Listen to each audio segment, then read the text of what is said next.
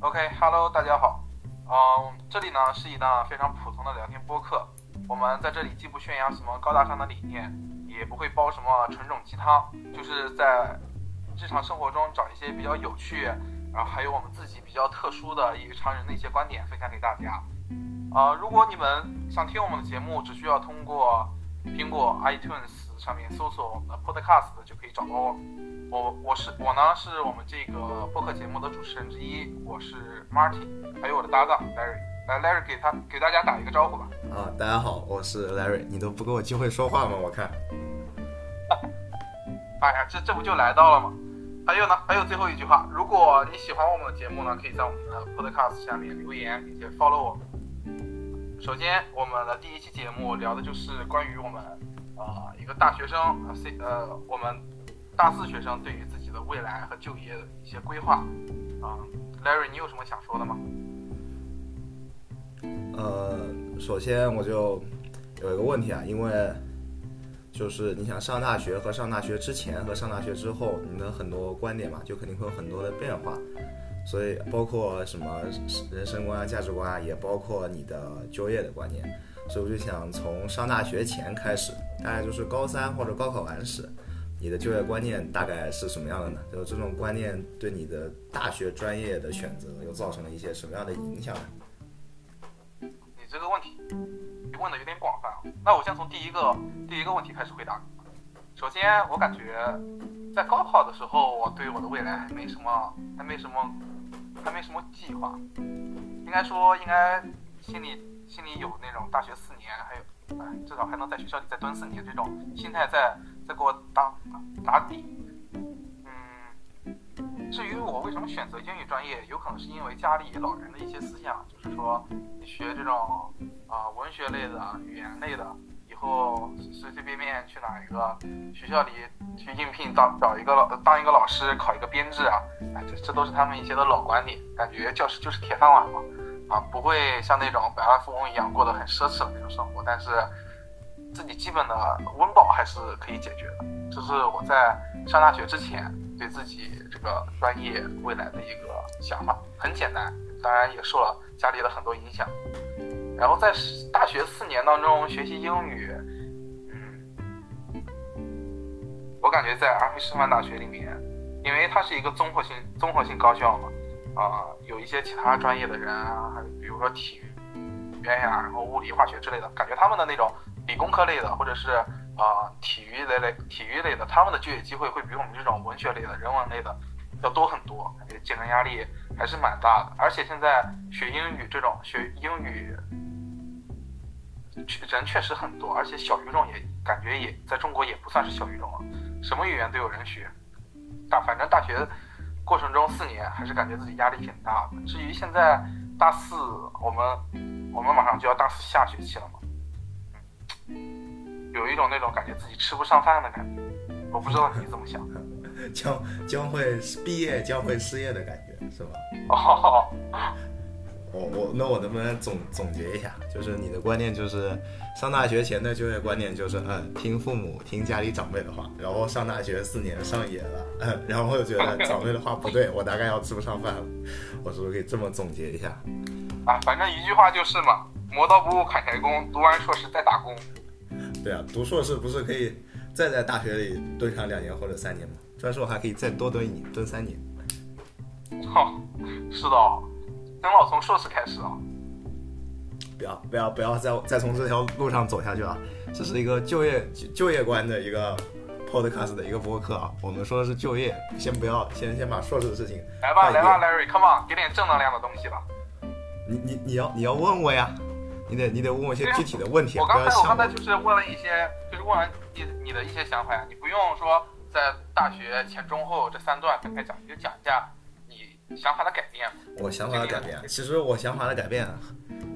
我的开头和你也是很像的。其实我从一开始的观点就是你这个父母辈的观点，我不是要占你的便宜啊，但确实就是我从小就觉得大概给国家打工的话是一个比较稳定的职业，包括像老师像公务员这种职业，不管是就是你是高校老师，或者是普通的中小学老师，公务员呢，不管你是就是高层的干部还是基层的办事的公务员，就因为是给国家打工嘛，都有种比较稳定，然后在社会上政治地位还比较高，比较受人尊敬的感觉。所以，但是其实这跟我选择英语专业没有什么关系。我选择英语专业完全是因为我在初高中时期英语成绩好，我觉得学英语专业可以在大学里顺利的、快乐的度过4年。虽然后期发现也并不是这样。还有这种实话下次不说了啊，下期节目不说实话。然后所以我大学就选择了英语嘛，就选择了中外合作。虽然中外合作的文学学得很辛苦，但是我觉得就是我对未来的就业什么的，他也就在辛苦的同时，也给我提供了一些自信。因为就同样的，我觉得如果我学的比别人辛苦的话，那肯定我的能力实力就会比别人强一些。但是我的想法依然大方向依然没有改变，我还是觉得如果能去当一名高中或者初中老师的话，是一件怎么说呢，就是功利的说是一件挺受人尊敬啊，然后收入又稳定的职业。然后从心里来说，也是一份挺令人骄傲的事情吧，就是自己从一个被别人指导长大的孩子啊，突然间变成了一个我可以指导别人家的孩子去做一些正确的事情啊。英语不是重点，重点是教育嘛，对吧？开始输出自己的暴论了。那我还有一个问题啊，来瑞，你说，马丁，你有没有考虑到我们以后那种就业形势啊？就是首先第一个问题就是那种供求的那种关系，供需差别大的呀。是啊，就是输出的太多，造的太多，国内的英语专业的学生真的太多了。就是而且就算你不是英语专业的学生，大学毕业考一个专4，考一个4级，考一个6级，你其他专业学生都会说啊，大家都是大学本科，我4级6级，按理来说我能力也不差吧，对吧？为什么就是这一碗饭就是你自己吃了，我们就不能吃了？因为英语它确实是一个9年义务教育都要学英语嘛，就是一个教育很广泛的，在国内实施的非常广泛又非常深刻的一门学科。所以说大学英语专业就经常会面临很多很尴尬的状况。首先就是工作，但是我插一嘴啊 ，Larry 啊，你说，我冒昧的问一下啊，不冒昧，随便问。你在这个大学4年的过程中，当然我知道你就是我们都已经学习过那种就是翻译啊、笔译或者是口译的那种翻译课啊，对。就是在这个翻译课的当中锻炼，你有没有认识到就是你的能力足不足以我们，或者是讲在我们这个院里或者对于整个英语专业来讲，就是以后真正那个水平能够达到从事翻译这个行业的，它的比例有多少？对，这就是问题所在了。因为你在大学里学习的内容，你说笔译、口译什么的，你学习的内容和你真正到社会上你要应对的实战，就算我没有经历过，我听了别人的一些经历，包括我这个学期采访过的贝尔学长，他就是一个职业的一个笔译口译，给我感觉就是大学里学习的东西和你真正到社会上的实践中间，并不是说只是1年时间或者半个月时间的实习期，而是一个很大的鸿沟。你要在这一段时间内，你要学会的东西、适应的东西很多，尤其是我不确定在国外是怎么样，但是在中国嘛，我们有一句话嘛，人在社会上60%面对的问题其实是对人的问题，而不是你的专业问题啊。这个肯定不包含科研啊，但是你说英语嘛，英语语言它就是一门交流的工具，你肯定，我感觉可能60%面对人都不止，可能是70%到80%。并不是说我们这些学生英语专业的没有这个能力，因为大家也能考专4，也去考专8，雅思托福表现都挺棒的，并不是说我们的这个实力啊，包括知识储备不够，而是你怎么把这些知识储备在你的工作岗位上把它们100%的发挥出来。你不说100%了，可能我们现在进社会去找一份工作，50%、40%都发挥不到。这就是我另一点就是想说的，就是国家不缺乏英语人才，国家真正缺乏就是真正尖端的高精尖的英语人才。所以这就代表，但是我认为就是在我个人看来啊，就是像我们这种语言学上面的，感觉不会真的出现那种语言天才吧，都是用时间来换取经验的，都是来增长自己的知识的。像这种翻译，特别是像我们这种语言翻译的，感觉都是那种哇，语言专业学到顶了，学到博士啊，博士后了，哇，才有可能是会从事这种翻译行业的。像我们这种，我感觉可能就去当老师了，是吗？可能学校就要屈尊让我们去当老师了，是吧？当英语老师啊，这样也不至于祸害到学生。反正我是对于这个我的未来就业有一些担忧的。你呢？你有信心吗？我其实说到底也没有什么信心。我觉得可能像在我的城市，我生活在合肥嘛。说是新一线，对吧？其实这个就是物价是新一线，房价是新一线，然后这个就业的要求估计也算是个一线吧，二线吧。但是我只拿着这个学历，本科可能感觉，就你不说当高中老师了，可能去一些好的学校当初中老师都是件挺有挑战性的事情，小学老师是有可能的。所以说我也是挺没谱的，其实心里，尤其你说毕业就去找工作，这个衔接的太快了，总感觉啊，上一秒总感觉自己在家里还是个孩子呢，爸妈还要说哦，你几点钟该睡觉了，还在管着这些事情，不要打游戏了，下一秒你就说进入社会去跟人交流，跟孩子们交流，跟家长们交流，然后感觉就挺遥远的。不只是对自己学历的不自信，更多的也是一个对自己能力的不自信吧。那这就出现了一个问题啊，就是我们当时在高考填报志愿的时候，选取专业的这个问题，你当时你有考虑过以后工作会有专业不对口这种问题存在？当时我考虑的问题其实还挺功利的，我当时考虑的问题就是我大学应该怎么样顺利度过，然后度过以后我应该怎么样去找一个适合自己的工作。当时我又觉得教师这个职业挺不错的，但是当时毕竟没有上大学，所以眼光就感觉自己还挺厉害的，能上一个一本大学本科，我觉得毕业大概出来找个高中的工作很不错的。因为安师大嘛，本身安徽师范大学在安徽就是师范的第一块牌子，然后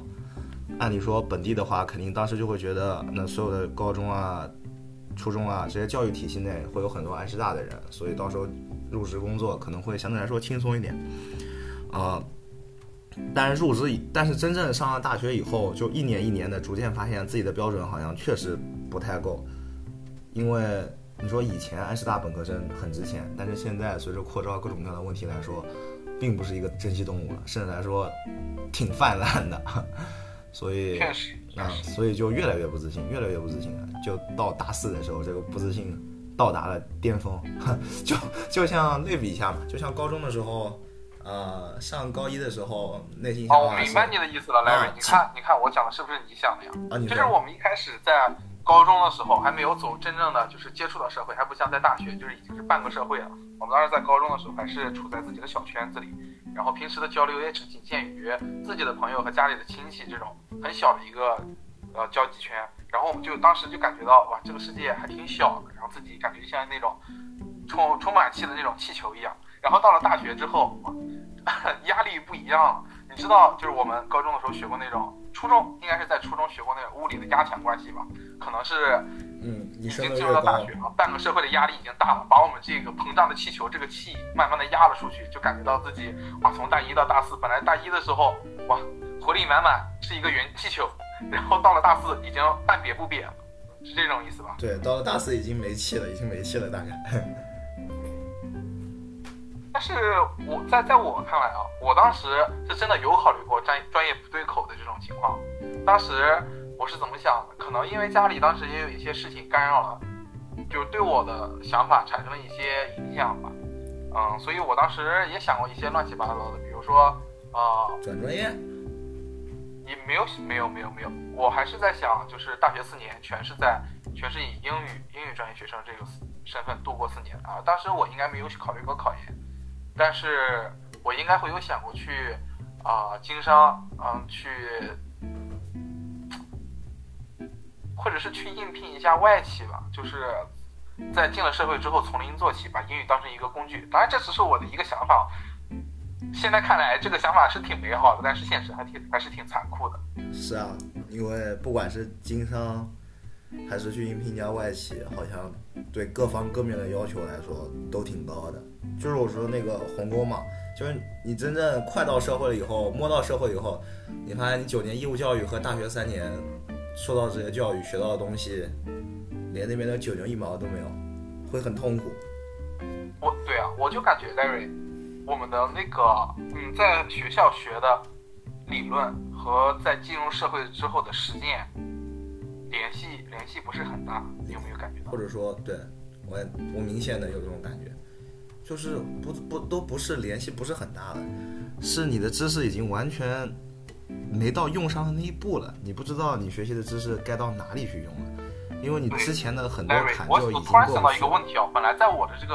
今天我为我们今天准备的这个 podcast 上面，我并没有想到这个问题，但是我刚才突然脑子里出现了一个问题：我们中外合作专业到底在学什么？中外合作专业，这个我还真的稍微知道一点。就据我来看，我看的那个研究生分类的话，以研究生学的知识分类的话，中外合作应该是前2年学的是应用英语。其实国内的大学的应用英语，你照我来说，这个应用不是应用在生活中，是应用在考试里，不如就叫应试英语，就是教你怎么去看语法。那我还有一个问题 ，Larry。后2年我还没说完呢，后2年学的是英语文学，这个就比较高端，你问吧。英语文学你我的噩梦。你我他的噩梦，谁又不是呢？那 Larry， 我要进入主题了。那我们中外合作专业是有2年，就是2+2，一共4年，就是2年的计划是分开的，因为我们在不同的学校上学嘛。对啊。那我们在安师大的时候，前2年有英语师范专业和英语非师范专业，他们的专业在学什么？我感觉英语，你有感觉到和我们的区别没有？英语师范专业肯定有区别，他们还要学教育课程的内容，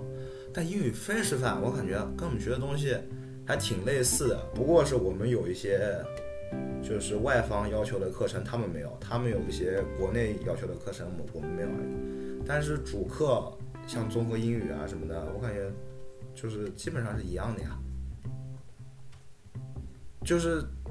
这个问题往后问，就是他们上了社会，他们有压力吗？我觉得他们也有压力啊。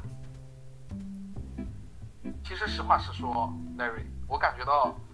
我们大学4年英语感觉并没有学到什么很专业的东西，但是也不能说是不学，就是不知道自己学了什么。就是在我自己看，你要我自我安慰，包括安慰一下你的话，我就会告诉你，语言是个积累的过程嘛，慢慢积累，你突然有一天发现自己有一个质的变化。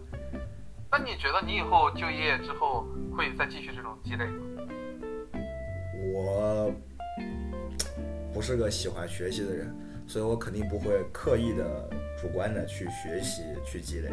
但是我觉得如果我就业以后，我的职业真的如我所想，像老师啊什么的跟语言有关的话，那肯定客观上来说你会被迫的去接受，被动的也不是被迫，被动的去接受很多这方面的知识，肯定还会积累的。就是有一天可能突然会发现自己达到一个不一样的高度，也有可能就是一眼望到头了，就是一直都是这一个水平了，这都是不好说的。但是无论如何，那我觉得我们俩刚才这个讨论好像又引出来一个问题一样，就是我们的就业观没有人来给我们引导或者是培养我们的这种就业观，我们的就业观基本上是零。对啊，就是就业观念，因为你说从小接触父母接触老师，如果父母是说体制内的一些工作人员，然后他们的眼光很高的话，他们可能会说他们可以给你安排，对吧？就是很经常说的给你安排上的。我不排除就是那种自己非常有想法自己非常有主见的那种，就是我们的同学或者是我们的同龄人，他们会为自己的计划为自己的将来准备一些什么我必须要去做的事情，我可以几年以后去做的事情，他们会有对自己的一种规划。但是我感觉大部分人就是我们同龄人挺盲目的，80%-90%吧都是没有这种计划的。对，就都挺盲目的。对，特别是我们在上了大学之后，我们的学院我们的辅导员仅仅是督促我们你们应该怎么样，你们或者是要怎么样，并没有说给我们一个很清晰的一个思路，或者是没有以他们过来人的身份给我们就是传授他们的经验。对啊，所以说大部分人也是盲目的呀。就是这就又引到另一个问题，就是你到底是选择就是先给自己一个焦虑的机会，自己去在盲目中做一个不算那么盲目的人，给自己去安排一套未来，还是就只做好眼下的事情，走好一步是一步，可以过得轻松一点，但是对未来会很盲目，对吧？这就是不同的选择。但是我觉得人人有人人的选择，但大家不说100%吧，90%多以后也会有工作，会成家立业，也会过上一个正常人的生活。所以说我感觉，但是我觉得在我们，因为我们在高中，中国的特殊国情哈，我们的应试教育高考，是啊，在高中我们不会有这些自己对于未来、自己对于以后就业的那种一些想法，但是我们到了大学以后，选择了自己的专业，基本上就是以此来谋生的这种状态了。我感觉，不管是学院也好，学校也好，甚至是政府教育部这个当然是有点大了。但是我认为他们还是有必要适当的给我们一些指导或者是建议的。对啊，那社会对于大学生的关注本身就我感觉仅限，尤其是国内就仅限于大学本科生真的挺不错，大学考研更不错，但是具体不错在哪，以后应该怎么继续，社会并没有给予太多的关注啊。虽然你说国家有大学生创业的就是帮扶啊，有各种各样关于各种大学生的一些奖励一些扶持，但是就是真正就是授人以鱼不如授人以渔嘛，就给钱就解决不了一些本质上的问题，你知道吗？就是我感觉更多的是应该给一些引导，然后更多的社会上的企业啊，包括国家的机构啊，应该给一些更多的机会。但我知道毕竟中国本科生太多了，这种太难了，说起来容易做起来太难了，所以我觉得首先第一步要做的还是放宽心态吧。我肯定会说放宽心态。放宽心态之后呢？因为我不是一个紧张的人，然后走好一步算一步，把眼下该做好的事情都做好，我觉得这是最重要的。你这样讲的，突然心情就低落了。是啊，本来今天还想传递正能量，今天突然就负面了起来，就绝望了起来。不好意思呀，各位观众。对不起，都是我的错。下期节目我们给大家换一个嘉宾，换一个开朗的嘉宾啊，换一个开朗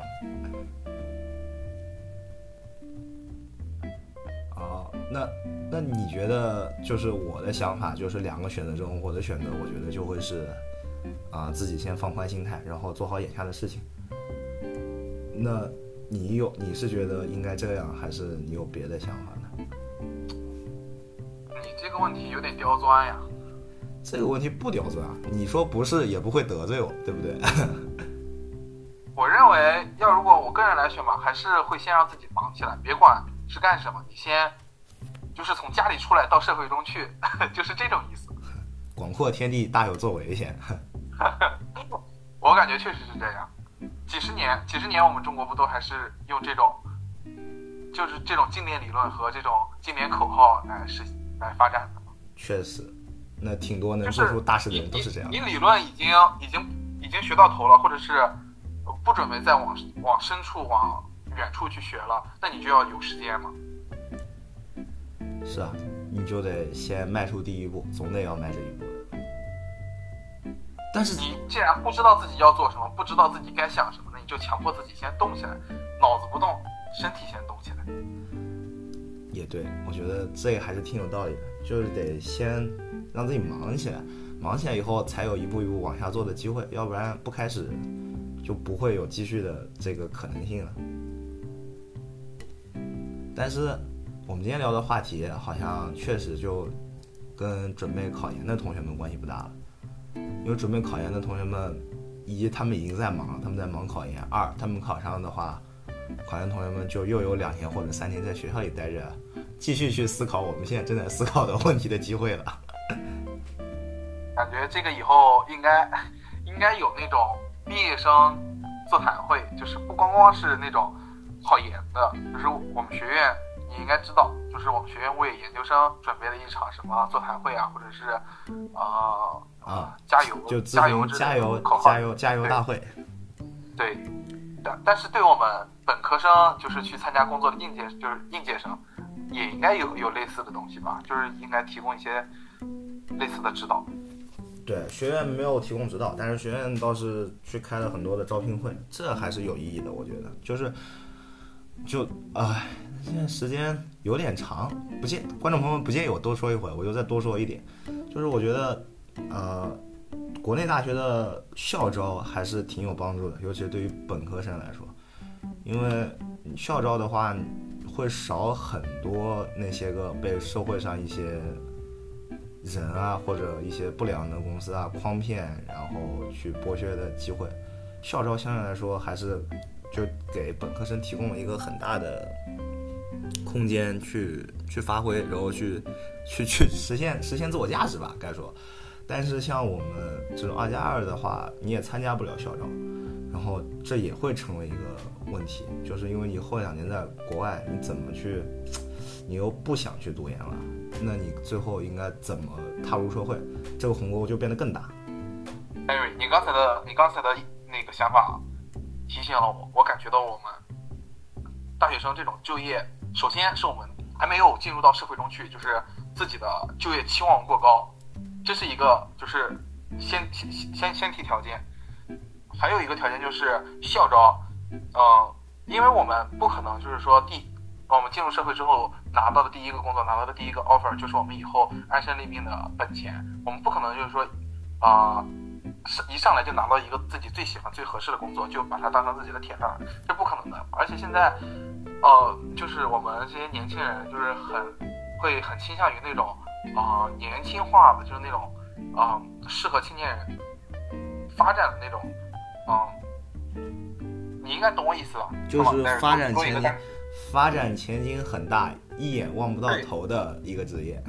对，就是那种吃青春饭的那种感觉啊，懂。就是对，但是我们的校招呢？但是我们的校招并没有提供给我们这样的平台，我感觉这就是我们刚才讨论的那个点，就是供求不匹配。所以就是在我的想法当中啊，我们的校招可以提供给那些大3的人，就是大3的那种去参加实习。比如说当时你应该也知道吧，我们那个英语非师范的那个学长，知道。对，他当时就是直接被学院分配到一个企业里，但是和英语完全不沾边，他就是被分配到那个公司去进行实习。当然这不是他自愿的，我感觉我们大3的时候去实习的机会可以变成招聘会，可以就变成这种另外一种意义上的招聘会，可以招一个短期的，毕竟他们去实习也只是实习1年或者是半个学期1个学期，他们可以在实习的当中就可以选择自己比较倾向的东西，然后自己去尝试一下，然后等到大4毕业之后，他们会有更多的不可能说充足的经验嘛，但是他们会有一定的经验，做出更合理的判断，这是我的想法，不知道你怎么看？我觉得你说挺对的呀，我觉得你说这么完善，我都不用再补充了。我觉得你说太对了。你是不是感觉到我说的有点多了，你有点烦了？没有，怎么会呢？不会的，主持人多说一点有什么错呢？难道你不是我的搭档吗？是啊，但我也算是嘉宾啊，对不对？说的也是。好，我们先不说这个废话，我们继续说。好吧，各位观众，我们今天关于本科生就业这个问题，它的这个 part 可能讨论的有点多。那我们下一个，如果你喜欢我们的节目的话，我们下一个 part 就会邀请另外一位嘉宾来讨论一些关于考研、研究生，国内国外都会有一个对应的嘉宾来分享他们的不同的观点或者是类似相似的建议。然后到时候我们再会做成下一期 podcast， 然后来分享给大家。那我们今天这一期的 podcast 就到此结束了，谢谢各位观众。好，谢谢各位观众。如果大家还希望听到下一期有人继续贫嘴给大家逗乐的话，那 Larry 下一期还是会继续到场逗乐大家的。给各位观众鞠躬了，谢谢大家。